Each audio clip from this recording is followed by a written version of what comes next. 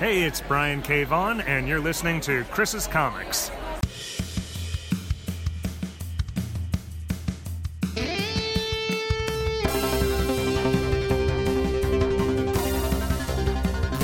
Chris's Comics.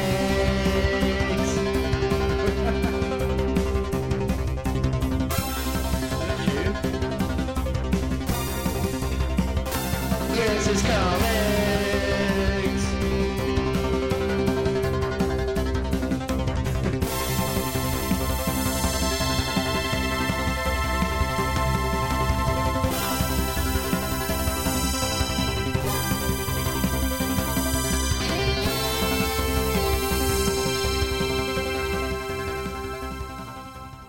Hello and welcome to another episode of Chris's Comics. My name is Chris and this is a podcast about comic books. With me, as always, is punk rock pirate time lord Mr. J. Bidette. At 1 metres. Yeah? Or is it about 1.5 metres? 1.5 metres. Even safer than it should be. Yes, we're back together in person in the Nerd Cave studio. It feels good to be back, doesn't it, man? Yeah, considering that we made a New Year's resolution that we would do a lot more of these, maybe bi-weekly or something, and then China happened and decided that we weren't doing that, and then we tried to do one over... Well, we've done a couple of ones on Skype, but the last one just didn't happen, did it? It was a real shame.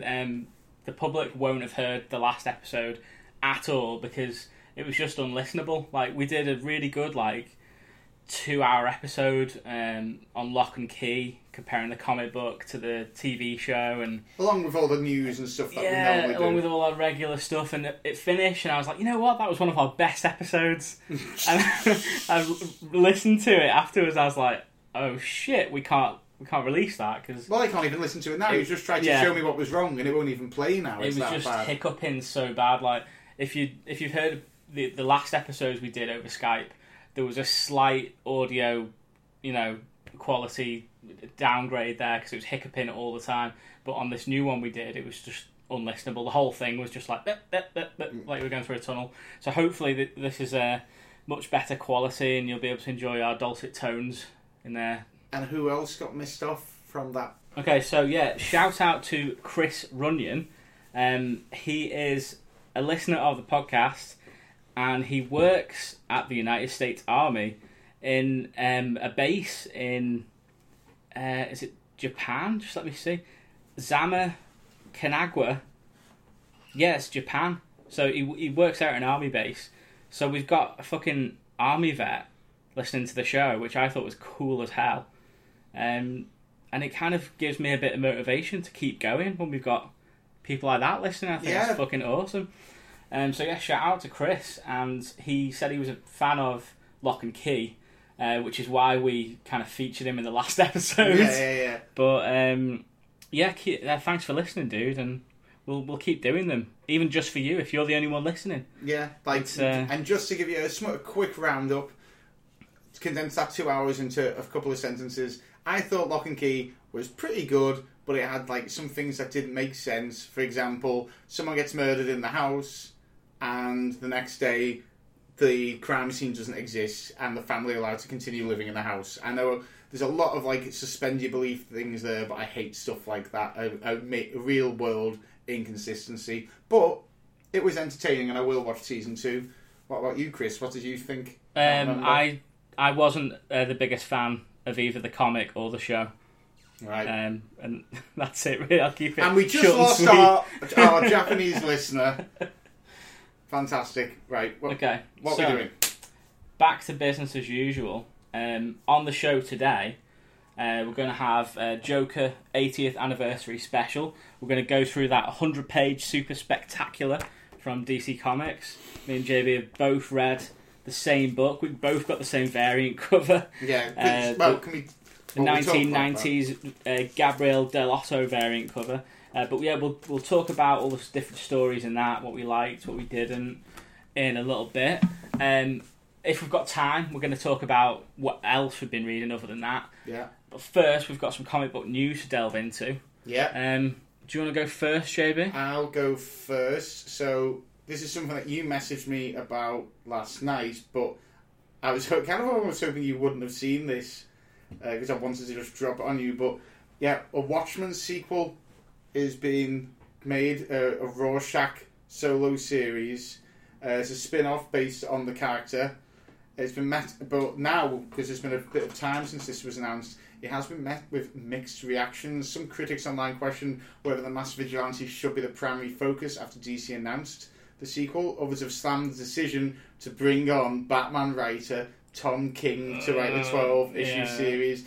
Yeah, now this was the first thing, and I saw it, I went, ooh, Rorschach, oh, Tom King. That was my gripe as well. Yeah. I was like, oh, that's interesting. Then I saw Tom King's name attached and thought, is he the right person for this? You know, if it was Jeff Johns, I'd be like, yeah, sound, I'm in. But then I read the synopsis, and it's set way after in the future, isn't it? I haven't read. I didn't want to read anything about it. But yeah, go on. It's set like, you know, like after the TV show was meant to be set. I think like years in the future. Okay. And I'm just like, well, it's clearly a new Rorschach because everybody knows that's read The Watchmen. He dies at the end. He dies at the end of The Watchmen, and in Doomsday Clock, it's another Rorschach. Yeah. So I thought at first glance, I was like, oh, it's going to be like maybe a prequel of sorts to Watchmen and delve into the Rorschach character a little bit more, and maybe even go into like his, you know, sort of Batman-esque missions, you know, before Watchmen. I would have enjoyed that kind of like a, you know, a noir kind of mystery miniseries. But this idea of making him a legacy character, which Jeff Johns already did in Doomsday Clock, which worked, but then having like a third Rorschach, I don't know. It's not the. It's Trigger's Brew. It's not the same. Yeah, I also feel like Tom King's been picked because they've gone. You know who writes really good in blocks, in block paneling, in the 8-panel grid. Yeah, Tom King can do like a nine panels. Nine panel. Yeah, he loves that. He can write well 9 panels. So let's do that. And the only reason I've kind of like I'm raising my eyebrow is I'm a bit funny about Tom King's run. I've stopped reading it. You've ground to a halt. I've ground to a halt. Reading your Batman run, haven't you? Where are you up to? I just finished the War of Jokes and Riddles. Okay, so that was a downer for you. And that was a downer. Well, you've got Nightmares to look forward to and the Batcat wedding. So. Yeah, and then the only way's up, baby. I know about them 2 stories as well. Fuck me. I read. I know we said we're going to talk about this later, but I'll just mention this now. I read Mr. Miracle by Tom King. I told you I bought that for £1. And it was worth the £1. But nothing more, nothing less. It's kind of good, and I kind of like the story, but at the same time, I kind of didn't care. I think there was like a few bits where I went, I know what's going to happen here, and it happened. And I was like, right, okay. Well, and the end was different. The end, there was a twist, and it was like an okay Shyamalan film. Like it just. Is it Shyamalan? Is there such thing as an okay Shyamalan film? Yeah. M. Night Shyamalan? It is Shyamalan. I just thought it was like... I just questioned myself. I feel like Googling how to pronounce M. Night Shyamalan. Shyamalan. Glass is an okay Shyamalan film.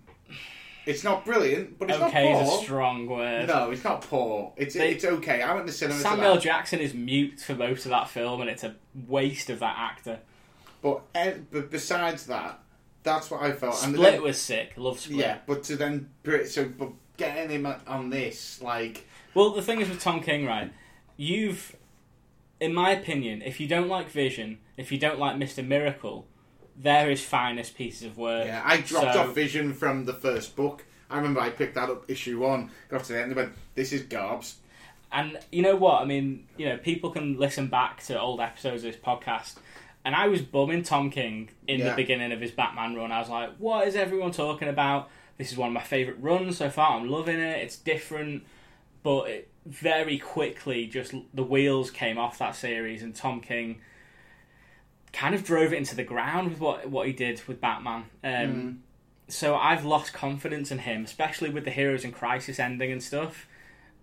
If I see Tom King's name attached to something as bold as a Rorschach sequel, I'm not on board with it. Yeah, I was going to say, I recommended a video to you called Batman: A World of Gothic Horror: The Problems with Batman Now, and it's by a guy called In Praise of Shadows on YouTube. It's an hour-long video, but it's one of the best. I just started watching it off the cuff. I don't know why. I think it just got suggested to me by YouTube, and it's fantastic. And one thing he does is he completely constructively says everything wrong with Tom King's run, but he does not slag off Tom King. He doesn't, and he even argues at the end Tom King should have been allowed to finish this run because there's 15 issues there. They should have just let him do it, even though he's just spent about a third of that video saying everything that Tom King did wrong. And that's why from seeing that's why I can now see all the problems with Tom King. It's all been enhanced more. I knew there was issues, and some of the things he talks about, I was like, I could see that was a problem I had, but now I can see everything.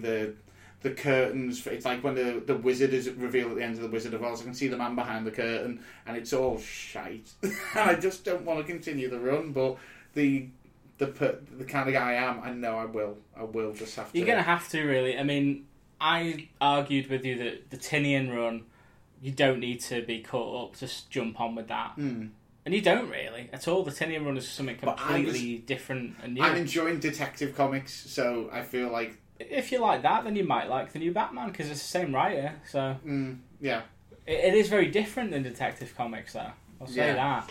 He's got Deathstroke heavily involved, and Joker's coming back bigger and badder. Well, the 3 Jokers, whenever that is. That's not got to do with the Batman run, believe it or not. That's something Jeff Johns separate entirely. It might. I wouldn't be surprised if the Batman run doesn't even address that.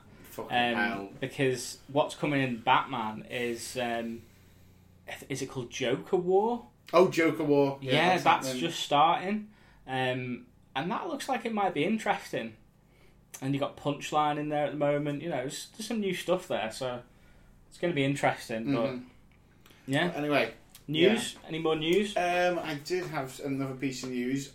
I don't know if we did discuss this last time, but maybe we did. But then episodes lost, so we'll never know. But it was announced that we couldn't have. It was only 3 weeks ago. Immortal Hulk will be coming to an end at issue 50. It's been announced that issue 50 will be the final one. It's Al Ewing. Has he done the whole thing? Yeah, he'll do the whole thing, but he's confirmed. The artist, confirmed the series is to end with issue 50. So that's Joe Bennett. Wonder why? Because that was such a hot book. Has it gone down, or has the sales dipped? It must have. No, unless they've got something big planned to restart the Hulk. Back in January, Ewing told Newsarama that the finale of the series had been roughly plotted out, but it wouldn't be coming soon. I mean, the thing is, that's fine. You know, if someone has a vision, you know, Al Ewing clearly has had this entire story in his mind from the beginning, and he's plotted it out. Okay, this is going to end at issue 50, and then they can restart and do something new with the Hulk. You know, better that than stick another writer or drag out ideas that aren't fully thought through. You know, I mean, you say this, but if Immortal Hulk schedules at the normal way it's been arriving, is it monthly? Yeah, Immortal Hulk 50 will be October 2021. Right. So it's still over a year away. Yeah. So it's not really that much of a shock. He might just have gone, right, I've planned it out. Yeah. I want to go out with a bang, and then I want to move on with my life. He's writing loads. I'm reading Valkyrie. He's writing. I'm sure he's writing something else. Well, he's doing Empire, the new big Marvel event. He's co-writing that with Dan Slott. So, I mean, before we started recording, I passed this preview mag of Empire to JB and said, have a little fun through that and tell me why Marvel are the best publisher around, because I'm not impressed with that. I mean, I read issue 0 of Empire and hated it. I didn't know what was going on. And I'd read a bit of the new Avengers run, and I still didn't know what was going on. It just seemed so confusing, and I have no interest in Empire whatsoever. The Kree Skrull War is an odd one. It's something that I've never had an interest in. It's because it can't possibly end, and but it doesn't affect. It's not to do with any characters on Earth. They're all kind of like nameless people. Like the only Kree that there is Captain Marvel, and she only recently found out she's she's definitely half Kree. So in this event, she's going to become Carol the Accuser. I like that. Now funny That enough, makes sense, though. yeah, and funny enough, as I was reading through this, that was the one bit where I went, "Oh, I like that." Yeah. But the main thing about this whole Empire thing is it's all revolving around Hulkling, who's a character that I discovered in Young Avengers, I think. That's where he first popped up. So he's basically a mix of the two. His dad is Kree and his mum is Skrull. Is that right? His dad is Mar-Vell. Am I right there? I think so. So he's like a hybrid of the two, and he's like... Yeah, Emperor Hulkling. Yeah. I mean, that's kind of interesting, but it's not enough for me to Chip give a Zdarsky's shit to on read that it. one. Yeah, and I read that preview, and I love Chip, but I'm not as blind to him as I am to Tom Taylor, where I'll read everything that Tom Taylor does. Like, Chip's good, but he's not like, a runaway 100% of the time. Well, I mean, there's a couple of things, like, I like the Captain Marvel bit. What I don't like is a lot of the comics that, like, they're going back in style to what they used to look like back in the day. Like, what was Captain America wearing, like, jeans. Yeah, and Squadron Supreme of America. It's like, the salesperson doesn't notice a sound specifically designed for Milton's ears. But to a man who can hear a feather hit the ground in Peru, it's unmistakable. This looks like a job for Hyperion. I'm like... The thing is, like, I quite like the Squadron Supreme. Like, I'm pretty sure my first exposure to them was the miniseries spinning out Secret Wars. But I like the fact that they're Marvel's version of the Justice League. I don't know, I like Elseworldsy kind of takes on stuff. But again, do I give enough of a shit to buy it and read it? No. I mean, I'm more excited about the Spider-Man ones. So, right. The Amazing Spider-Man, they're just starting again, number 1, by the looks of it. Am I right? Or is this going to be It's Empire? an Empire tie-in. So it's not right. Is that right? That looks like who did the Capullo? That looks like Capullo to me. Let me see. Look at it. It's not though, but look at like that. That could be something. Oh, that does look like Capullo. But it's not his name on it. Let me see. See, look, it's them. It's Diego. Oh yeah, Diego something. Diego. Very Capullo. That's really Capullo. Yeah, yeah. I thought that was the same thing. Yeah. So there's that, and Non-Stop Spider-Man, which they say, like, yes, it ties in with what's going on, but at the same time, it's self-contained. Yeah. So I'll have a go at that. Yeah, I'll always, entertain a new Spider-Man book. Yeah. Because it's Spidey. So, we'll see. But I'm not really going to jump out and buy. I mean, the look at the shopping checklist list, for Empire. It gives me, it makes my wallet cringe. I can't find it, but it's too much. It takes up 4 pages. And then you've got there it is. Fucking hell! How many?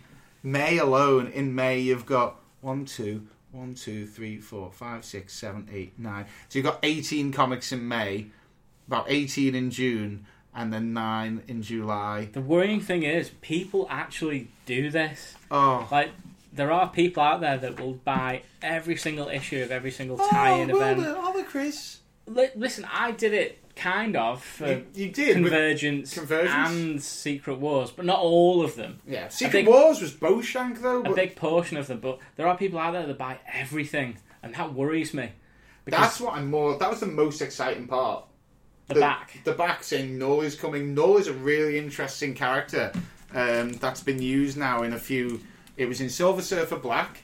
It's been in Venom. And I'm sure Donny Cates Venom. Donny Cates Venom. I think Donny Cates created him. Yeah. Donny Cates is doing Thor at the moment, and apparently that's meant to be really good. I know. I really should have. I feel like I should have got on that, but yeah, I'm more interested in the Null is coming thing. That.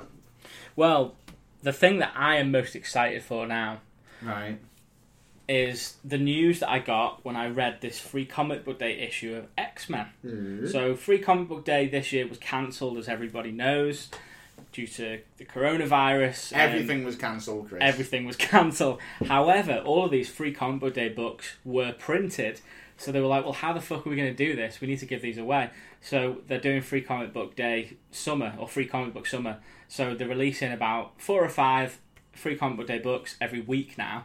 So you go to your shop on a Wednesday when you pick up your weekly books, and you can get your Free Comic Book Day comics there as well.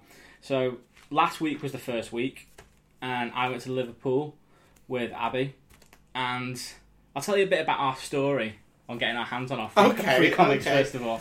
So I was like, let's go to Forbidden Planet first, because prior to this, I called up both Forbidden Planet and Worlds Apart and said, are you participating in Free Comic Book Summer? Oh wait, so you called ahead? Yeah, I called ahead just to make sure, because, you know, I didn't know exactly what was happening. Yeah. Worlds Apart said, no, I don't know what you're talking about. So I was like, okay. Well, I'm shocked at that. Fair enough. Forbidden Planet said, oh yeah, this is what's happening. You know, there's 5 books coming out every week. Come in and get them. That's fine. You know, we don't know what's coming out yet, but you know, we're doing it. So I was like, right. First of all, well, obviously, let's go to Forbidden Planet because I know they're doing it for definite. So we walk in, and first of all, I can see behind the counter on your right when you walk in. They're behind the counter, all laid out, like 5 of them. So there's X-Men, Power Rangers, that Image one that I just gave you, a couple of others. I was like, okay, so you've got to go and ask to get them. That's fine, yeah. So I went up and I was like, can I have some free comics, please? And he was like, you have to buy something, and then you can only choose one. I was like, well, that's bullshit. I didn't say that to the guy, obviously, but I was like, right, okay, yeah, that's fine. Turned to Abby and went, that's bullshit. Like, what the fuck? She was like, it's fine, I want to pick some comics up anyway. So she went and, you know, picked up her books for the week, went to the counter, he scanned them, and he was like, okay, which one do you want? You can only pick one. So she picked one that she wanted. Yeah. And walked out the store, and I was like, well, fuck it, let's just go to Worlds Apart just to see. Yeah. We walked into Worlds Apart, they've got all the weekly books on the wall there, along with stacks and stacks of all these free comics that you'd pick up as many as you want. That's why I laughed, because I'm telling you right now, Worlds Apart is a fantastic comic shop. The biggest problem it has is some of the staff in there just don't know what's going on, I think. And if you work there and you're offended by that, it's probably you. Yeah, I'm sorry to anyone from Worlds Apart that are listening. Yeah, you know, I know that I love the shop. I love half of you, but there's one half of your team which I just you're gonna get bottled next time you go back in. I'm not saying names, so if you're offended, it's you. Don't be offended. I know listen to the show anyway. So anyway, yeah, Worlds Apart had them all set up there on the wall, stacks of them, and we just took what we wanted. You know, I got one of each. Sound.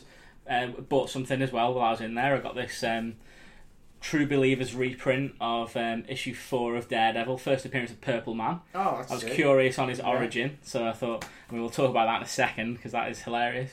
But yeah, so the Free Comic Book Day issue that I'm holding in my hand is X-Men, which is the one that I was looking forward to most behind the Venom Spider-Man one, which comes out next week. Okay. So DC, by the way, are pretty much non-existent in Free Comic Book Day this year.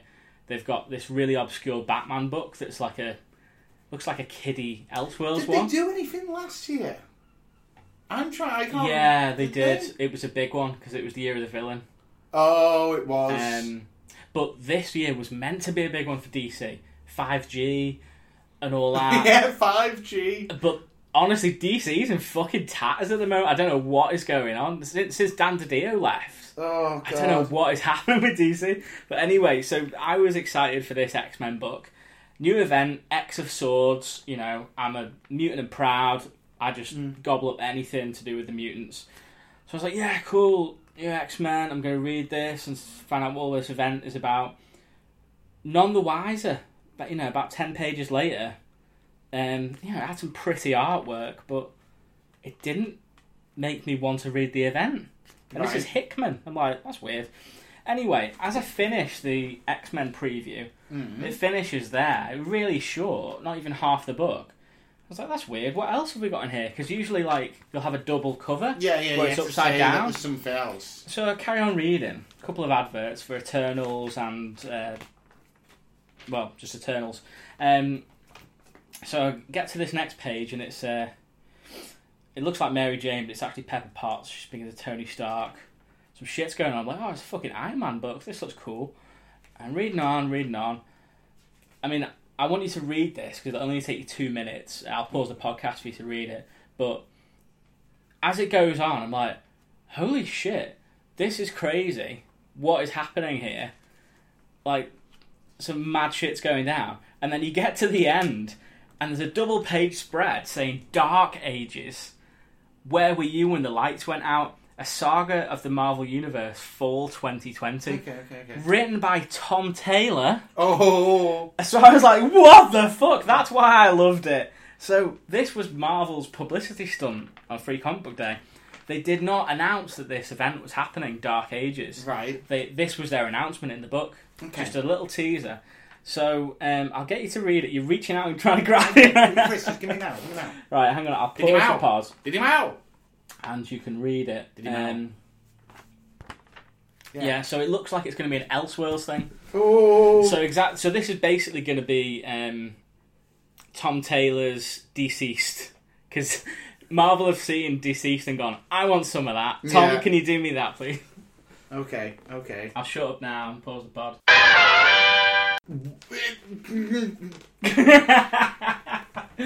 Yeah, my reaction. It's on. Oh, my reaction's exactly. What the foot? Yeah. Oh, so for people that haven't read it, spoilers, but it appears that Tom Taylor's just killed off Iron Man. At least in a spectacular way. Oh, at least lobbed his foot off. Yeah.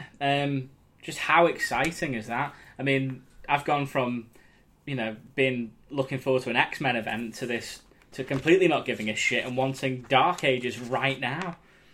See, I don't mind events that happen in Elseworld stuff because then they can have a bit more freedom. Exactly, and do what they want and don't have to make. Because what really annoys me is when all these events like Empire, like listen to this, right? Listen to this and tell me, listeners. Does this sound like something you've never heard before when Marvel or DC are talking about an event?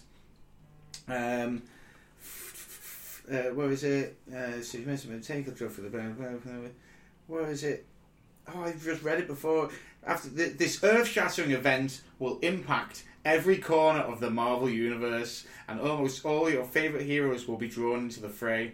I mean, I'm pretty sure they use the same template. I swear down that I've heard that a million times before. It's bollocks. It won't, because at the end they tie it all up and everyone can just crack on. So really what happened with Secret Empire, we got some breaking of status quo with Captain America, but then it returned to status quo because some weird... Black Widow was dead, but then Black Widow was dead, she wasn't no, dead. she's back. It's like, things change for about half a year and then they get back to normal. Yeah. And, what Tom Taylor did with Deceased and the DC universe there, he did it in an Elseworld setting, and he pretty much killed every fucking one in that universe, and it was brilliant, because you didn't know what was going to happen next. Yeah. He killed off Batman in the first issue, what the fuck? Yeah.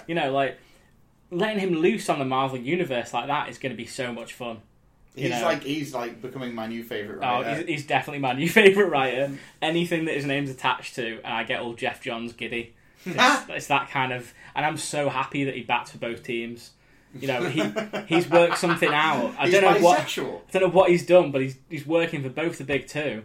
And please keep it that way, because I want his work in every character in my life. So that was exciting. That's why I said to you, Marvel have dropped the mic first week on Free Comic Book Day. It's just. That's it now. Yeah. That's all you need. I'm looking forward to that. Yeah. So before we go into our Joker book, I want to talk about this Origins of Purple Man True Believers reprint that I picked up. Okay. So it's a reprint of issue 4 of Daredevil. So this is the original cover. I've just posted this on my Instagram at Chris J Wakefield. If anyone wants to have a look, I've posted some of the panels. You can swipe through them and look at what we're looking at. So that's how they've repackaged it. They've got rid of the Daredevil and put Purple Man in big letters. Yeah. For some reason. Criminally insane Purple Man. The criminally insane Purple Man. Now, I was expecting an interesting explanation as to why this dude is completely purple and has one of the most insane superpowers. and one of the creepiest things we've ever seen on screen, the Jessica Jones Netflix show. Yeah. Instead, towards the end, you get like 4 panels where he was like some sort of spy, and he was in like a government top secret place, and he got like nerve gas spilt on him, and it turned him purple and made people suggestible to the things that he said. Yeah, because it's like it emulates off of him. Yeah, so like, that's what they said in the show. There it is, right there. Oh Top. Yeah. So that was kind of weak. And then what was even weaker was the way that Daredevil thwarted him. He had like a cape, some sort of like plastic sheet in his staff, and he whipped it out and like pulled it around him, like the sheet around him. He cellophanes him essentially, and so it makes, because people aren't exposed to his purple skin, then people aren't like susceptible to him anymore. It's like, really weird. So you're telling me after all this time the way to defeat Purple Man is just to get a duvet?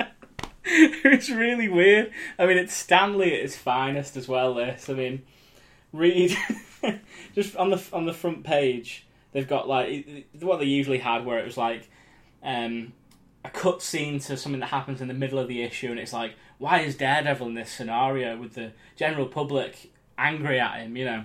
And then there's a little panel here saying, "No faithful friend." So I want you to read this out in Stanley's voice. In Stanley's voice. Oh god, I haven't done a Stanley voice in a while. Hello, true believers. And that's terrible, but no faithful friend, your eyes are not deceiving you. Daredevil is being threatened by a crowd of average citizens, people just like you. But before you turn this page to begin learning why, let us caution you. You're about to meet possibly the most offbeat, far-out, ding-dong, rootin', tootin', crackerjack supervillain you just ever did see. I mean, on the front it does say, a power which none are able to resist, none save Daredevil, the sensational blind swashbuckler. Oh my god. Oh, Stanley's voice. Oh, you need a drink. Do you want me to get you a drink? I'm fine, just don't make me do that. Don't make me do that voice again.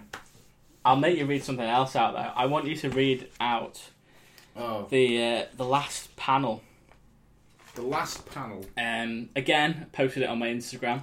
If anyone wants to have a look at this. At Chris J. Wakefield 0, J. Wakefield. No, that's Twitter. It's just at Chris J. Wakefield on Instagram. So we've got Foggy and what's the girl's name? Damn it, Karen. Yeah, Karen. Yeah. Is it from the show? I can't see. Yeah. And they're watching They're watching Matt walk off. So just read out what they're saying about him. It says, "There goes one of the greatest guys in the world. It sure is a pity he's blind." And she says, "And yet for some strange reason, I sometimes feel he sees more than any of us. I guess I'm just a silly female." Oh, Stanley. Guess I'm just a silly female. And that's the last words in the book. Oh. That was brilliant. Yeah, so I enjoyed that for the wrong reasons, I think. And I also really dislike his yellow costume. Was that his first costume? Yeah, so back in the day, Daredevil was drawn yellow. It didn't last. I feel like it was... And what they did was they made him have a red costume, but there is a comic by Jeff Loeb called Daredevil Yellow. Yeah. And it addresses the years of him dressed in yellow and why he changed to red. There's also a part in this. So it's issue 4, and he's already having second thoughts about the hood that he has on his costume. So they've gone, hang on a minute, that's stupid. So he used to have a red hood, and like someone grabs the hood and rips it off him, and he's like, I guess I shouldn't have a hood anymore. This is kind of like... Well, why does he have a hood when he's got a mask? Apparently, it's like a Spider-Man thing. He puts his civilian clothes in there. So, like, Spider-Man did like a webbing backpack, didn't he, at one point? Civilian clothes, but he wears suits, though. Have you ever tried to fold a 3-piece suit? It does not fit into the hood of a hooded... Well, of a hoodie. The hood of a hood. So, yeah, that was that. It was funny. Yeah. Let's talk about Joker 80th anniversary. 100-page super spectacular from DC Comics. Came out, I guess, a month ago now or something. Yeah, it's about a few weeks, got June 2020 on there. Yeah. But yeah, this was a $9.99 book. Mm-hmm. The latest in the special editions they've been bringing out. There's been a Robin one. There's been a Catwoman one. And this was the Joker one, which me and JB were looking forward to, actually. Mm-hmm. Now, I liked it. Did you like it? I liked some of it. It's nowhere near as good as Detective Comics, issue 1000. So there's 10 different stories in here, and a load of pin-ups. Something that I want to address, though, before we go into that, are these most iconic Joker covers. So they've basically got these separating the stories, and they've got Detective Comics issue 69. They've got Batman issue 251. Now they've got the date on there, which is cool. But I would really like to see the artist's name on there. Who did the cover? That's what I want to know. I didn't even think about that. Yeah. The Joker's most iconic covers. Yeah, please tell us the artist. That is. Hold on. Is it not? shame. Is it not there in the inline there? See, so where it says pin-ups and variant covers. No, it's not there. The pin-ups are something else entirely. No, but look, so variant covers. Oh, I see. Oh, yeah. Yeah. Oh, of course. Oh, yeah. Well, that's a bit shit, isn't it? Yeah. So that was just something that I noticed first off the bat. No pun intended. Yeah. And I was like, that's a bit shit. But yeah, I enjoyed the pin-ups too. Obviously, my favourite was probably the Kelly Jones one. Yeah, Kelly Jones. I just really like the colours as well there by Michelle Madsen. I hope they continue working together because her colours on his stuff, especially on that King of Fear run, so nice. I love the contrast between the neon colours and the dark, gritty Batman vibes. It's so cool. I also like the Fiona Staples one, which was weird. A lot of people like Fiona Staples one. I not so much. I can't really specify why. It's nothing against her work. I don't normally like her work. It just didn't really do much for me. This is the only thing she's done. Saga is not happening at the moment. Yeah. So it's she just came out and did that randomly. I hated the John Romita Jr. one, obviously. Yeah. Hated that. I mean, the way he's got Harley there in the background, just as a second thought as well. This isn't that good. What'll sell it? Oh, people like Harley Quinn. I'll just stick her there in the corner. Yeah, put her there. I actually really like the Tim Sale one. I'm a big fan of Tim Sale. Yeah. I think he's the master of shadows and shapes. He did Long Halloween, which is fucking brilliant Batman book. What else? Oh, the Stefan... I can't say his name. The guy that did... Stefan Sajic. What books did he do? He did the Harley one, the Harley Joker one, where it's like a Harley Origins one. I loved that book. But yeah, no, there's some good artwork. But the stories... Let's go into the first story. Scars. Which is written by Scott Snyder and the art is by Jock. This was one of my favourites in the book. I thought it was so Snyder at his best. Creepy horror story with some really haunting images. And that ending as well. That ending with Joker under the bed. It's brutal. Melting his face off with his acid flower, oh man, I loved it. I was like, I read that and I went, okay, bar set. Now everyone's got to hit that. So yeah, I liked everything about it because it's more, the Joker's not really in it much. It's more about one of his victims, and it's about the legend of the Joker and why people are so terrified of him and the shit that he's done to people. I'm saying he seems random and sporadic, but at the same time, what he does to people could be completely planned. The woman who his hand was electrocuted was always afraid of lightning. The boy made white and green was always afraid of being the class clown, and they're apparently not even his targets. But how is it both collateral damage and that well planned?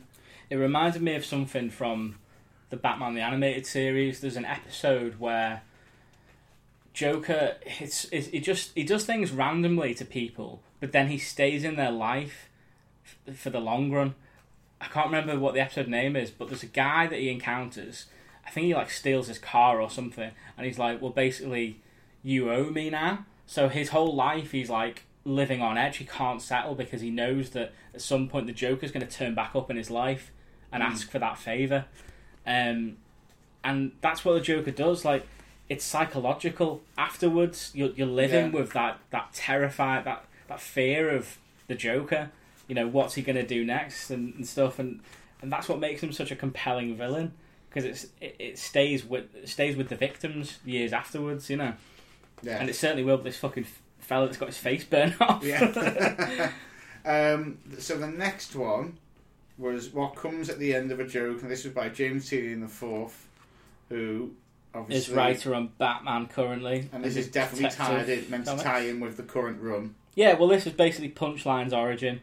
I pretty much called it as soon as you see her at the start there with a Joker poster. She's basically a Joker fangirl. And in fact, I have that shirt that she's wearing. Did you notice the name of the college? Snyder College. Yeah. Ever so subtle. And Mikel Janin is the artist on this. He did a lot of stuff on the Batman run as well with Tom King. I think it was a fine origin story. I thought it was pretty cool. You know, I liked the part where she just Jokerized the principal, basically, and then it was quite creepy when you see Joker. He's been hiding in the closet this whole time, and he's just watching and pops out. He's basically telling Punchline that she needs to ascend from groupie status and prove herself to be hardcore. I'm a bit funny about this character. Like, I just feel like they've gone. We've let Harley go too much to being a good person. Let's give Joker someone who a bad girl who actually wants to be, you know, rather than be an abusive relationship, she's actually wants to be in a relationship. She's actually evil. Mm-hmm. But I don't know if this undersells the Joker, because one thing was he has his own personality, so to have there be another person out there like him, I don't know if that takes the edge off him a little bit. The thing is, though, Joker's always, 10 steps ahead. He's got a plan for Punchline. I think she's going to die in Joker War. I don't think she's going to be around for that long. I hope so. He isn't there to make friends, recruit a sidekick to replace Harley Quinn. She serves a purpose to him. Yeah. That's just who the Joker is. So I also, one thing that annoyed me about this, and what does the Joker serum, what Joker gas, what is it? Because, and I know what it is, as in, you use it on someone, they can't stop laughing and the face gets stuck. But I've looked at this, the origin of Joker gas, where does Joker get his gas from? I can't seem to find this anywhere. Joker just has the ability, this knowledge on how to make a gas that makes you laugh until your face gets stuck and your heart stops and you die. In some cases you don't always die. But Duke's parents. Yeah. But I cannot for love nor money find take Green Goblin. He makes pumpkin bombs because it was originally because he was looking into military grade weaponry, and this was a project he had. There you go. You've got some knowledge behind it. Joker, why can he make this gas? And he's got to have some scientists on the payroll, surely. That's what I mean. It's just so it's weird. not like Peter Parker that has the knowledge to make his web fluids, Joker, he's clever, but he's not a scientist, so... And then you've got... that story was okay, but I feel like it was only put in there because... To sell books. To sell books again, and to give a bit of background on this character that's going to be in the main run. So then we went on to Kill the Batman, which is by Gary Ritter and Greg Miller, art by Dan Mora, and this was a lot more interesting, more or less. This was like a what if. Yeah, what if Batman died, and it was revealed, everyone came out and said, we know Batman was Bruce Wayne, and that's all revealed. I thought it was quite interesting that the Joker really does go, I have nothing to do it for. I literally have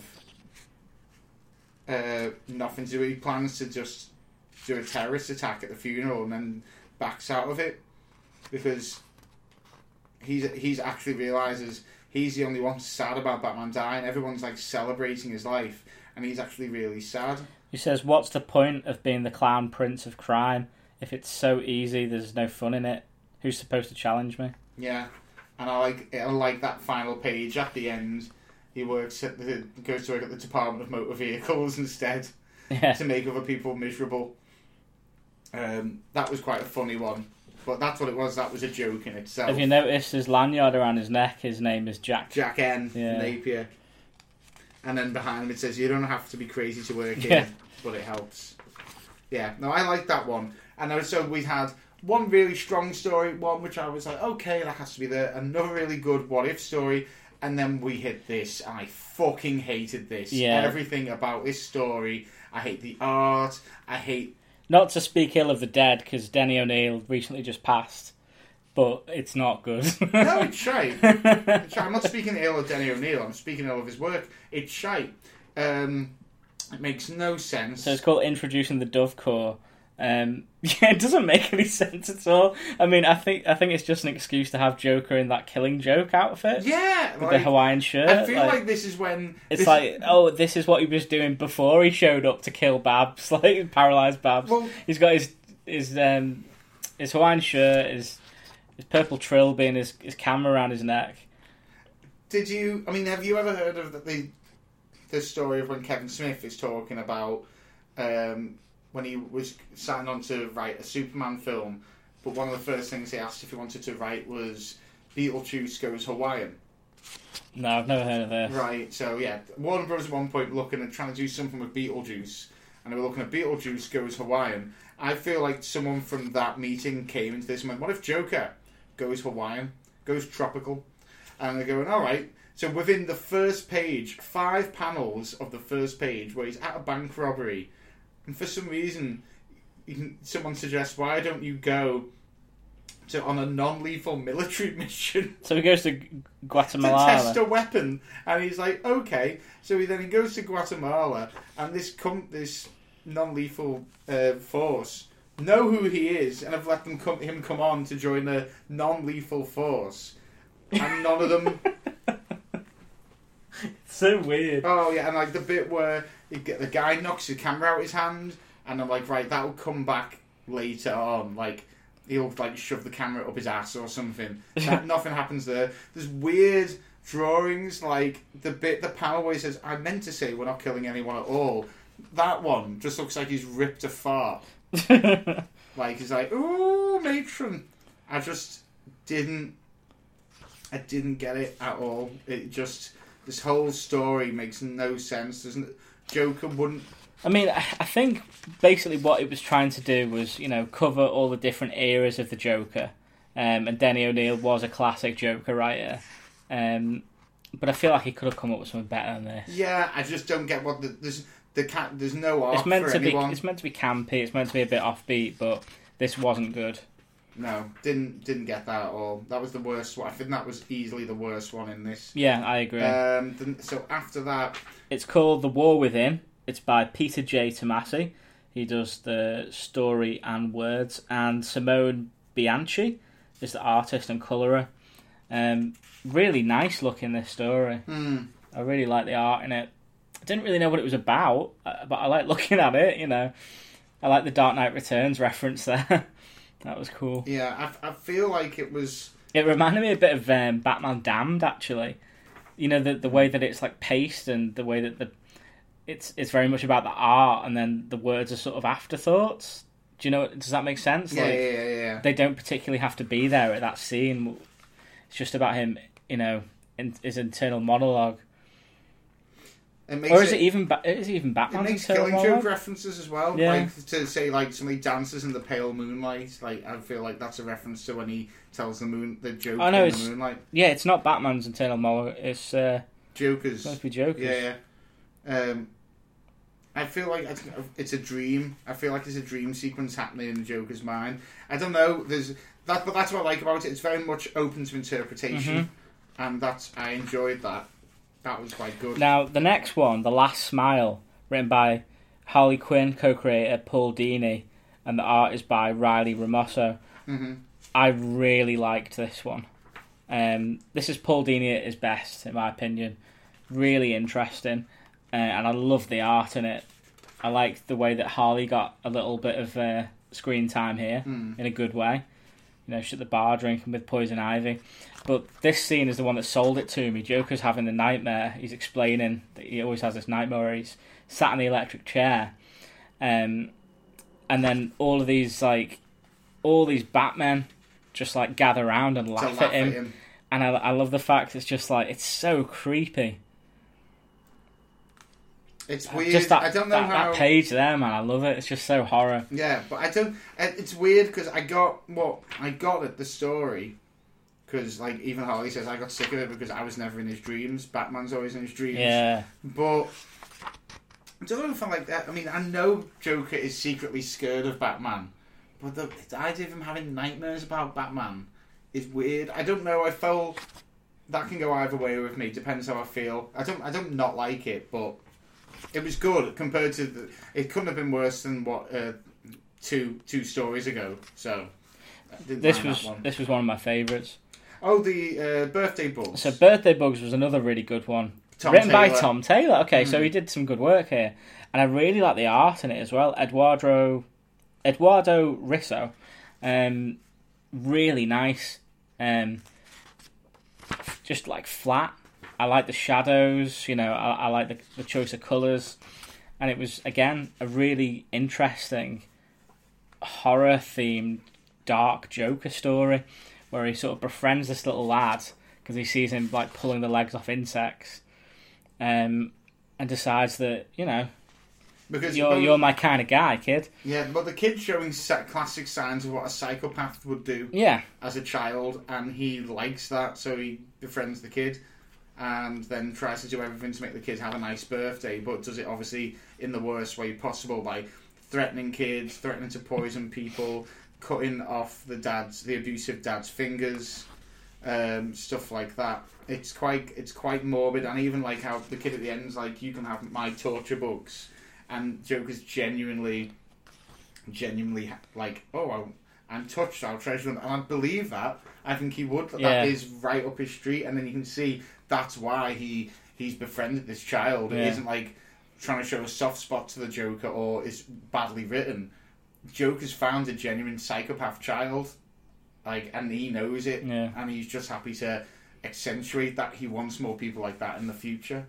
Yeah, I really liked that one, both art and story. I know, I did. I think that one shocked me. That after I had No Heroes by Eduardo Medeiros and Rafael Albuquerque.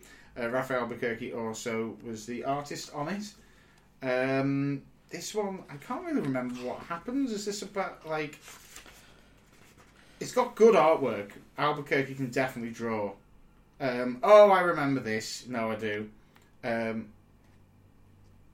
It's weird, though, like, Joker spurs someone. But I don't know if I really understood why he did. Yeah, this one just kind of flew by me. I kind of whizzed through it and didn't think much of it. Oh, I feel like that's it. So the guy, he's robbing a bank, and the guy, instead of, he gets a chance to run out of an exit, instead he grabs a fire extinguisher and tries to take them on, and obviously fails. And Joker kills everyone around him and says, like, goes to kill him and goes, why did you not run? Why would these people mean nothing to you? I get off, I've broken into your house and threatened your family, but I'm literally just breaking into your place of work. You could have just sat there or escaped and nothing would have happened. Instead, now, I've killed everyone and I'm going to let you live with that. And you've now got to think, in the future, do I want to do that again? He goes, I've got a soft spot for heroes, but he says, I like them because heroes die. And so he's like, think about that in the future. Do you want to be a hero? Because next time I'll kill you. I don't know if I like that, though, because it's like turning Joker into, like, a psychopathic Jerry Springer, like, here's my thought for the day. Like, trying to, like, educate fools. It's like, come on. So, yeah, I don't know. I feel like Joker would have done it for more, like, for more, I don't know, just more evil means. I feel like there was almost a good streak in the Joker there, and that didn't make sense to me at all. Next one is by Tony S. Daniel. He did the writing and the art. It's called Penance. This one was interesting. I quite like this one. I don't remember this. So it's basically about this dude. Joker's going around killing all of his men. he's like a crime boss, right? And oh yeah. he ends up like he dreams, doesn't he? Is it a dream that he puts on the Batman costume? Yeah, he dreams like in all his dreams, like he has the same recurring dream that he's Batman and he's going to take down the Joker, and each time Joker just gets one up on him and kills him in his dream, and he's like saying, like he's saying this all to a vicar, he's in confession and in the end it turns out that the priest is Joker in a mask, and he just crashes through the confession booth and slices his throat with a razor. Yeah, and then puts a whistle in his mouth and says, "Whistle if you see anything, unusual, whistle." And then as he walks out, he's laughing, and there's a whistle coming out from the air, escaping from his body.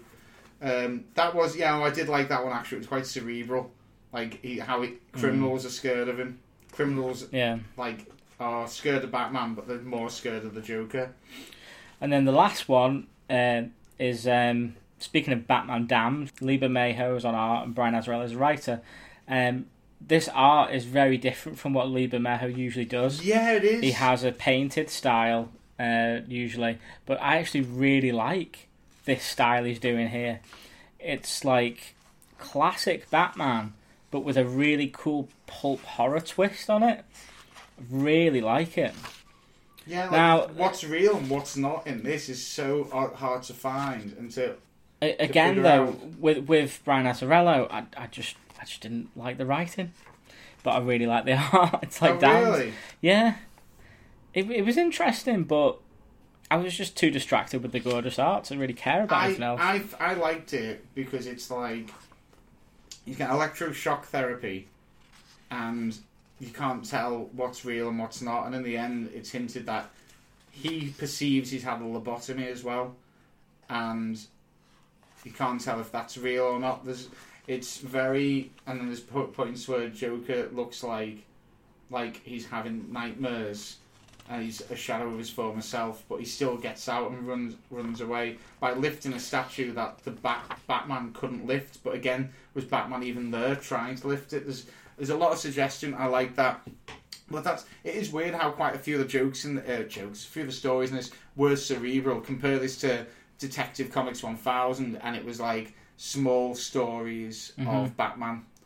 I mean, it is kind of like, well, how do you summarise the Joker in 10 stories? And I feel like they did a pretty good job on like having a good overall round view of the character there. They dropped the ball a few times. I think the one with the even though I said I didn't remember it, as soon as I read it, I got it back. The one with the gang leader I liked because it showed his presence on the street. The one where he's having nightmares about Batman and how that affected his relationship with Harley Quinn, very good. Again, doing that. The one where the psychologist is tending to his victims and he explains how the Joker works, brilliant. But then you've got ones, like I said, Joker goes tropical. And what was the other one that was a bit weird and all of that? You get a couple that are just cerebral, like the one where nothing really makes sense. We just said we don't really know what happened in that. You like the art, and Brian Azzarello is not really sure what happens. Like the art, it could have just been a bit more for me there, like going like his interactions with other criminal, like other of Batman's foes. Or one which is specifically just a Batman and him story. Yeah, exactly. I mean, I think what they're trying to go for is make it as Joker focused as possible and don't have Batman in it. They had a guy dressed up as Batman, but it wasn't really Batman and stuff. It's funny, Batman doesn't really get a word in here. Yeah, I think what they tried to do was focus on Joker's internal monologue, especially with that abstract one that had the Dark Knight Returns scene and the Killing Joke one. But how do you do that with the Joker? It's a hard thing to, vocalize his internal monologue on a page. Well, the one with Batman's funeral, that was very good at doing that. Yeah, that's a good point. That did that really well. Yeah. And it's funny when you just say like, there wasn't much Joker in Batman in this. There wasn't much Joker at all in the Detective Comics 1000. We noticed that, and it's quite funny how the in each respective anniversary issues, they're pulling those characters apart from each other, considering you would say in the main run, Joker has been... Some people are getting Joker tired now by being used they far certainly too will much. be after Joker War, that's for sure. We've got Joker War and then the 3 Jokers, because they've been using Joker so much, they've created 3 Jokers in a timeline. Yeah.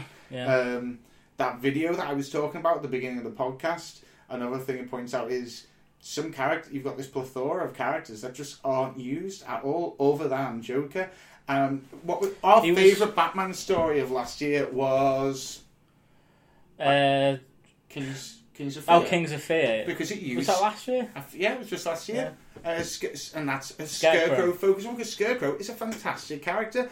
What I've been saying for ages, I want a Penguin-based storyline, and you were like, well, Penguin's a bad guy and Batgirl. Like, that's fucking great, but I want to see Penguin against Batman. Instead, all these characters... You get a bit of Penguin in the new Batman run with Tynion, yeah. Well, he better be, but I just feel like that was a big thing about Joker and the War of Jokes and Riddles. Yeah, Joker again, the Riddler, who I thought was written very boring. I just didn't really see him as interesting. And all these characters are great, and they're just stood in the background doing nothing. Doing absolutely nothing, and like other than Kite Man, which again, I know that's what he likes to do, does Tom King. Tom King loves Kite Man. But I just felt there was... The stories being told with these characters that are far more interesting in other media, and it's just not in the comics, and it's bizarre. Joker's been absent though for a good while after the wedding. Wasn't he in the wedding of the? He was. I think that was his first appearance since Endgame, actually, because since then he went. He wasn't, because he was presumed dead right after Endgame. After Endgame, he's presumed dead, but is what the War of Jokes and Riddles set? Oh, is that set before? Fuck me, yeah, that's like a zero year kind of story. Yeah. Chronologically, he has only briefly showed up for the wedding, and I think that was only in was that a Free Comic Book Day issue? He was waiting for an invitation. The waiting for the invitation was a Free Comic Book Day issue, and he did pop up a little bit, but it wasn't massively. I'm pretty sure that this is the first time he's shown up since then. But even then, I'm not entirely sure what Joker this is, or where's he been. I don't think that's been explained yet. But what happened at the end of Endgame? I've forgotten that. At the end of Endgame, the building collapsed on him and Batman. On them both, and they landed in that pool, which is it's like a regeneration pool. It wasn't a Lazarus pit, was it? No. I feel like it was a form of Lazarus pit, but we're guessing that it brought Bruce back, and he didn't have his memories. That's it. It brings you back. It is a bit of a Lazarus pit, but it completely brings you back to regenerates and wipes your memories. Bruce used some tech. He had a copy of his entire brain uploaded. Very Scott Snyder, that was. Yeah, for in future he just backup Bruce on the iCloud. To put his memories and you were back. having a go at the X-Men stuff where Professor Xavier's got iCloud as well. Yeah, but it makes sense because Bruce has a backup of every idea he can possibly do. Whereas Joker has just yet to have his memories. He's just wandering around, as far as we know, thinking that he's a normal person. But as far as I know, that's not been explained as to how he's just back being the Joker again now. But that's where the 3 Jokers is meant to come in to explain that. Because there's that Joker that's wandering around who doesn't know he's a Joker. This Joker that has popped up. And the classic Joker. And then there's a Joker that's still... I mean, we had one in Metal as well, though. Yeah, is that a different one? Yes, that's the point. So that Joker's a different one, because how can the Joker be in a cage in Batman's lair when there's another Joker that he was battling the whole time? Because don't forget, these are both Snyder's. So Snyder's wrote a Joker, and he's wrote another Joker into his story there. So Snyder's created 2, and then Tom King, no, because his one was set before.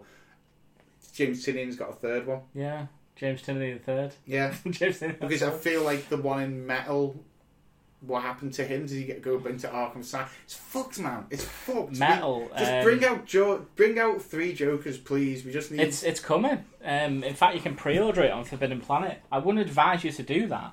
Not because I've got anything against Forbidden Planet, but I do kind of on the way they handle that online orders. It's a fucking farce. I've been using eBay. I've been going on eBay and finding independent comic book shops on eBay, and they've been so reliable. Like, are they based in Scam, or are you using somebody else now? It's various. Yeah. It's various. It's just like the one I just used to get the latest Immortal Hulk. That took far too long. That took a week. Oh really? But then there's stuff I'm ordering, and it should be. I only ordered it the other day. I imagine it'll arrive in the next coming days. It's been really good. I use one called A Place in Space. And that's what I've... Yeah, A Place in Space is a good one. So, 3 Jokers issue 1 drops on 28th of August. And can you pre-order it from A Place in Space? You can... I don't know about A Place in Space. You probably can if you can pre-order it on Forbidden Planet. But there's variant covers. You've got that one, the Red Hood, you know. Oh, that's gorgeous. There's a Top Hat Joker. That's alright. That's from A Death in the Family. Makeup Joker, so... Are they going to be the 3 different ones? I think so. There's another one behind bars. Yeah. Joker with the laughing fish. Oh my god, I want them all. Yeah. I want them all. That's the regular cover with the bloody crowbar. How much are they each? It's Jason Fabok, obviously it's fantastic art. They're £6.30 RRP. Fuck me. Which is shit. But you can get them at a reduced price on Forbidden Planet. But then obviously you add on the £1 for postage, so do you really save? Is it 6? So is there 6 covers there? I think so. So he's £36 to get all them covers. Issue 2's got a Batgirl variant, which is pretty nice. That is pretty sick. And there's a Batman variant for issue 1. Oh! Imagine all them framed together. Exactly, that's what I'm thinking. Oh, this is horrible. Why have we done this? When you think about it, if these were like pieces, if these were prints, if we went somewhere and these were prints to buy, you'd buy them. Yeah, you'd have to have the set, wouldn't you? Yeah, but instead they're not just prints; they're full-on comics. So technically, they're more value for money. And you're going, because you just don't want to be. You just don't want to be the bee that went into that honey trap. That's it, innit? Oh. But yeah, man, where's Joker been? I don't know. It's a weird one. I feel like I'm more interested about the Snyder's one that's been walking around, and the one from Batman Metal. Speaking of metal, though, there's a new metal that came out. What's it called? Some fucking ridiculous title. Is it Death Metal? It's Death Metal. I read issue 1 and it was pants, and I don't want any more of that shit, man. I can't do it. I told you Snyder lost it with Metal for me, and you were like, I liked Metal, but oh no. Then he did that Batman one that was meant to be his and Capullo's swan song. Oh, the Last Night on Earth? Yeah. I liked that. I didn't like that. I really liked that. I thought that was really good. Again, this is another thing where people getting Joker tired. That video points out is like, what is he doing? Oh, he's walking around with Joker at the end of the world. Like, Joker has been Joker used sells, man. I know, but you know who would sell? I reckon, honestly, if you did like a Mr. Freeze story, that would sell. Yeah. I don't see why it wouldn't. Well, I'm pretty sure that Sean Murphy Mr. Freeze one shot was a big seller. It was. Yeah. It was a thing. But again, it was just a one shot. What about if you did, again, Sean Murphy, heavily using Joker. What about Two-Face, gangster, proper gritty crime story? All these Batman writers introduced brand new villains who will last for like a run. But I mean, Bloom's never going to come back. Bloom is not going to come back. He was quite interesting. Though. He was quite interesting, but he will not come back. And there's tons of bad guys like that. I think the only ones that Snyder did invent a couple. So he didn't invent Professor Pig. Did he? I think Snyder did Professor Pig. That's a good villain, that. You know what? Professor Pig genuinely scares me. Yeah. I don't know what it is. It's like the noise and the mask, and it reminds me a bit of Leatherface from Texas Chainsaw Massacre. Like Professor Pig. Genuinely scary villain. That. And does he... This is on this, by the way, and this was all on this video I watched, this hour-long video. It is really... has opened my eyes up. But it's just like... There are so many good Batman villains, and they're just not being used. Like... Imagine, as the video points out, if you have someone come up to you and say, like, oh, I just watched Batman the Animated Series. I really liked, like, Two-Face in it. What's a good Two-Face story that I can read? Where do you go? Not a clue. And why? Why is that hard to think of? Yeah. Other than you, the only ones you can ever think of are the big team up ones. So like Hush and I feel like some people come in along Halloween a bit, but that's more gangster based, isn't it? Gang based. But yeah, it's bizarre. Why are these villains just not being used at all? They're good villains. Scarecrow was in each one of the Nolan films. He's the main villain in the first one. Yeah, it was a good one, that. Did you read your pick of the week on Talk Nerdy? Which one was that? A Man Among Ye, issue 1, that like Image no, I didn't. Pirate Girl I didn't one. in the end. Actually pretty good. Was it? Yeah. Yeah, no, I didn't. And before people go hypocrite, I do just try and suggest new number ones come out, and I'll have a look at like the reviews in them and the previews, and I'll take a and punt. then you'll ignore that altogether. No. Consider it like me being. I'll trade weight on that. I trade weight, but consider me to be like on one of those stock exchange channels going, and this is my lock of the week. You should invest in this comic. I get good feels. I'm not like, there is certain YouTube channels out there I watched where at the end they go, here's the buy list, and your pull list or whatever, and they are reading word for word what is on the promo of it, and I'm looking at that comic going, that's going to be crap. That's going to be like, I think Death Metal was on a list I watched, and I was like, Death Metal number 1, the guy's like, this will be, this could change the face of the DC universe. I'm like, no, it's just another piece of shit. Why are you recommending that when there's some really good like indie number 1s? Something that really annoyed me about Death Metal issue 1 as well? Go on. Was this a tattoo of Wonder Woman having tattoos of herself on her arm? But that was ridiculous. No, they mentioned the Doomsday Clock thing, and then basically said, but that doesn't really matter. What? Yeah. I was like, hang on a minute. Is this Snyder like coming to loggerheads with like Jeff Johns or something? I don't know. I feel like there's more going on behind the scenes. Yeah, man, like this is something that I've been watching. I don't understand how Jeff Johns can write such a mad story like Doomsday Clock and then finish with a really big thing like, we've tied everything together, and the Justice Society of America are back and everything, and nothing's been done with this story. Like, but then Snyder mentions it. He actively mentions it by saying, for a while this Dr. Manhattan dude was fucking around with things, but he essentially said, but that doesn't really matter anymore, and I'm doing this thing with like metal now, and it's just like, what? It's DC. As much as like you can hate Marvel for having an event every other month like that is going to change the Marvel universe, but doesn't. The one thing I give Marvel is the consistency of not falling apart behind the scenes, like with the universe. Daredevil is still. That's what I was reading. Immortal Hulk, Daredevil, Captain Marvel. What else am I reading on that? I feel like there's more. I'm picking up Ms. Marvel. I haven't read it, but I'm still picking it up while I catch up in trade. There's tons like that. And they've improved the paper quality. Because that was one of my main gripes, wasn't it? Having ink all over my fingers and it's smudging. But I've got to say... Amazing Spider-Man has been great again. Yeah, I'll give them that. I mean, something that was exciting actually, I watched like a little 10-minute preview on Disney Plus of the new Marvel shows that are coming out. And I think it was clipped from the con where he announced everything, Kevin Feige, and he brought members of the cast on stage and stuff. And then at the end when he was like, and we've got these other 3 shows that we're going to do, Miss Marvel, Moon Knight, She-Hulk.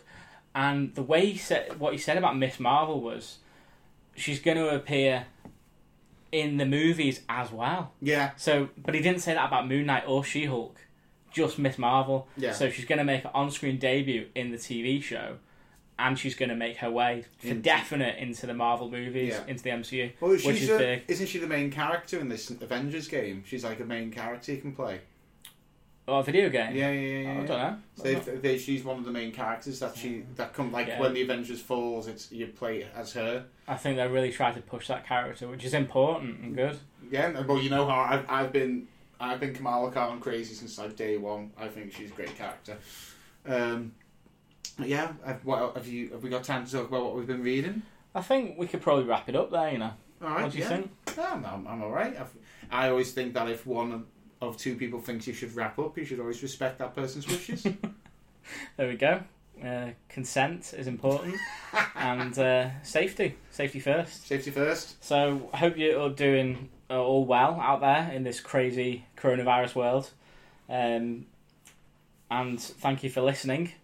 And hopefully we'll do another one of these soon. Yeah, we will. Because I can just drive down again and we can do this. And comics are coming back out again and I'm buying them. And we'll have much more to talk about, I imagine. Have you read Kingdom Come yet? I have not read that yet. It is on the top of the pile. I've not read Saucer Country either. Oh, right. So, but hopefully we'll do one of those next time. I feel Mr. Miracle took up a lot of my time. Yeah. And like I said, it was just like... It was trying at times. It was all right, but I just don't see why that got his career to take off. And I can't imagine picking that weekly or monthly, whatever, issue by issue. I would have dropped that in a heartbeat. But then I put up a picture of it on my Instagram. So if you go to JB's Comics blog, what is it? JB Comic Blog. Is it JB Comic Blog on Instagram? I always post what I'm reading before I read it. And in the comments, a few people put, "Oh, this was one of my favourite it's pickups. critically acclaimed. This is one of my favourite pickups." It won awards as well. Yeah, and I don't know why. I'm really. It's just dead hipster, isn't it? Really. Yeah, I think there is. I mean, Mr. Miracle is a. Am I missing something? But his power is he can escape from anything. Yeah, pretty much. Does he have like super strength even? It says he's a guard. I don't think so. I just didn't get. Well, I mean, he's got to have some sort of different. He's not just a human, is he? Yeah. You know. I just didn't get I didn't get what his powers were. They seemed to be so secondary, which is fine if you can make like a good Superman run or any good superhero run is where you make it about the character and the character's development, and the superhero stuff is almost background. That's fine, but it was so background. I just didn't even get what he could do, and it seemed just like. It just seemed like a guy who walked around in a costume. Yeah. I mean, I think he took, as Tom King does, he takes an obscure kind of C-list character that doesn't have much... well, he's got a backstory, but do you know what I mean? He can fuck around with what he does with him, and the companies aren't as arsed, i.e. Kite Man.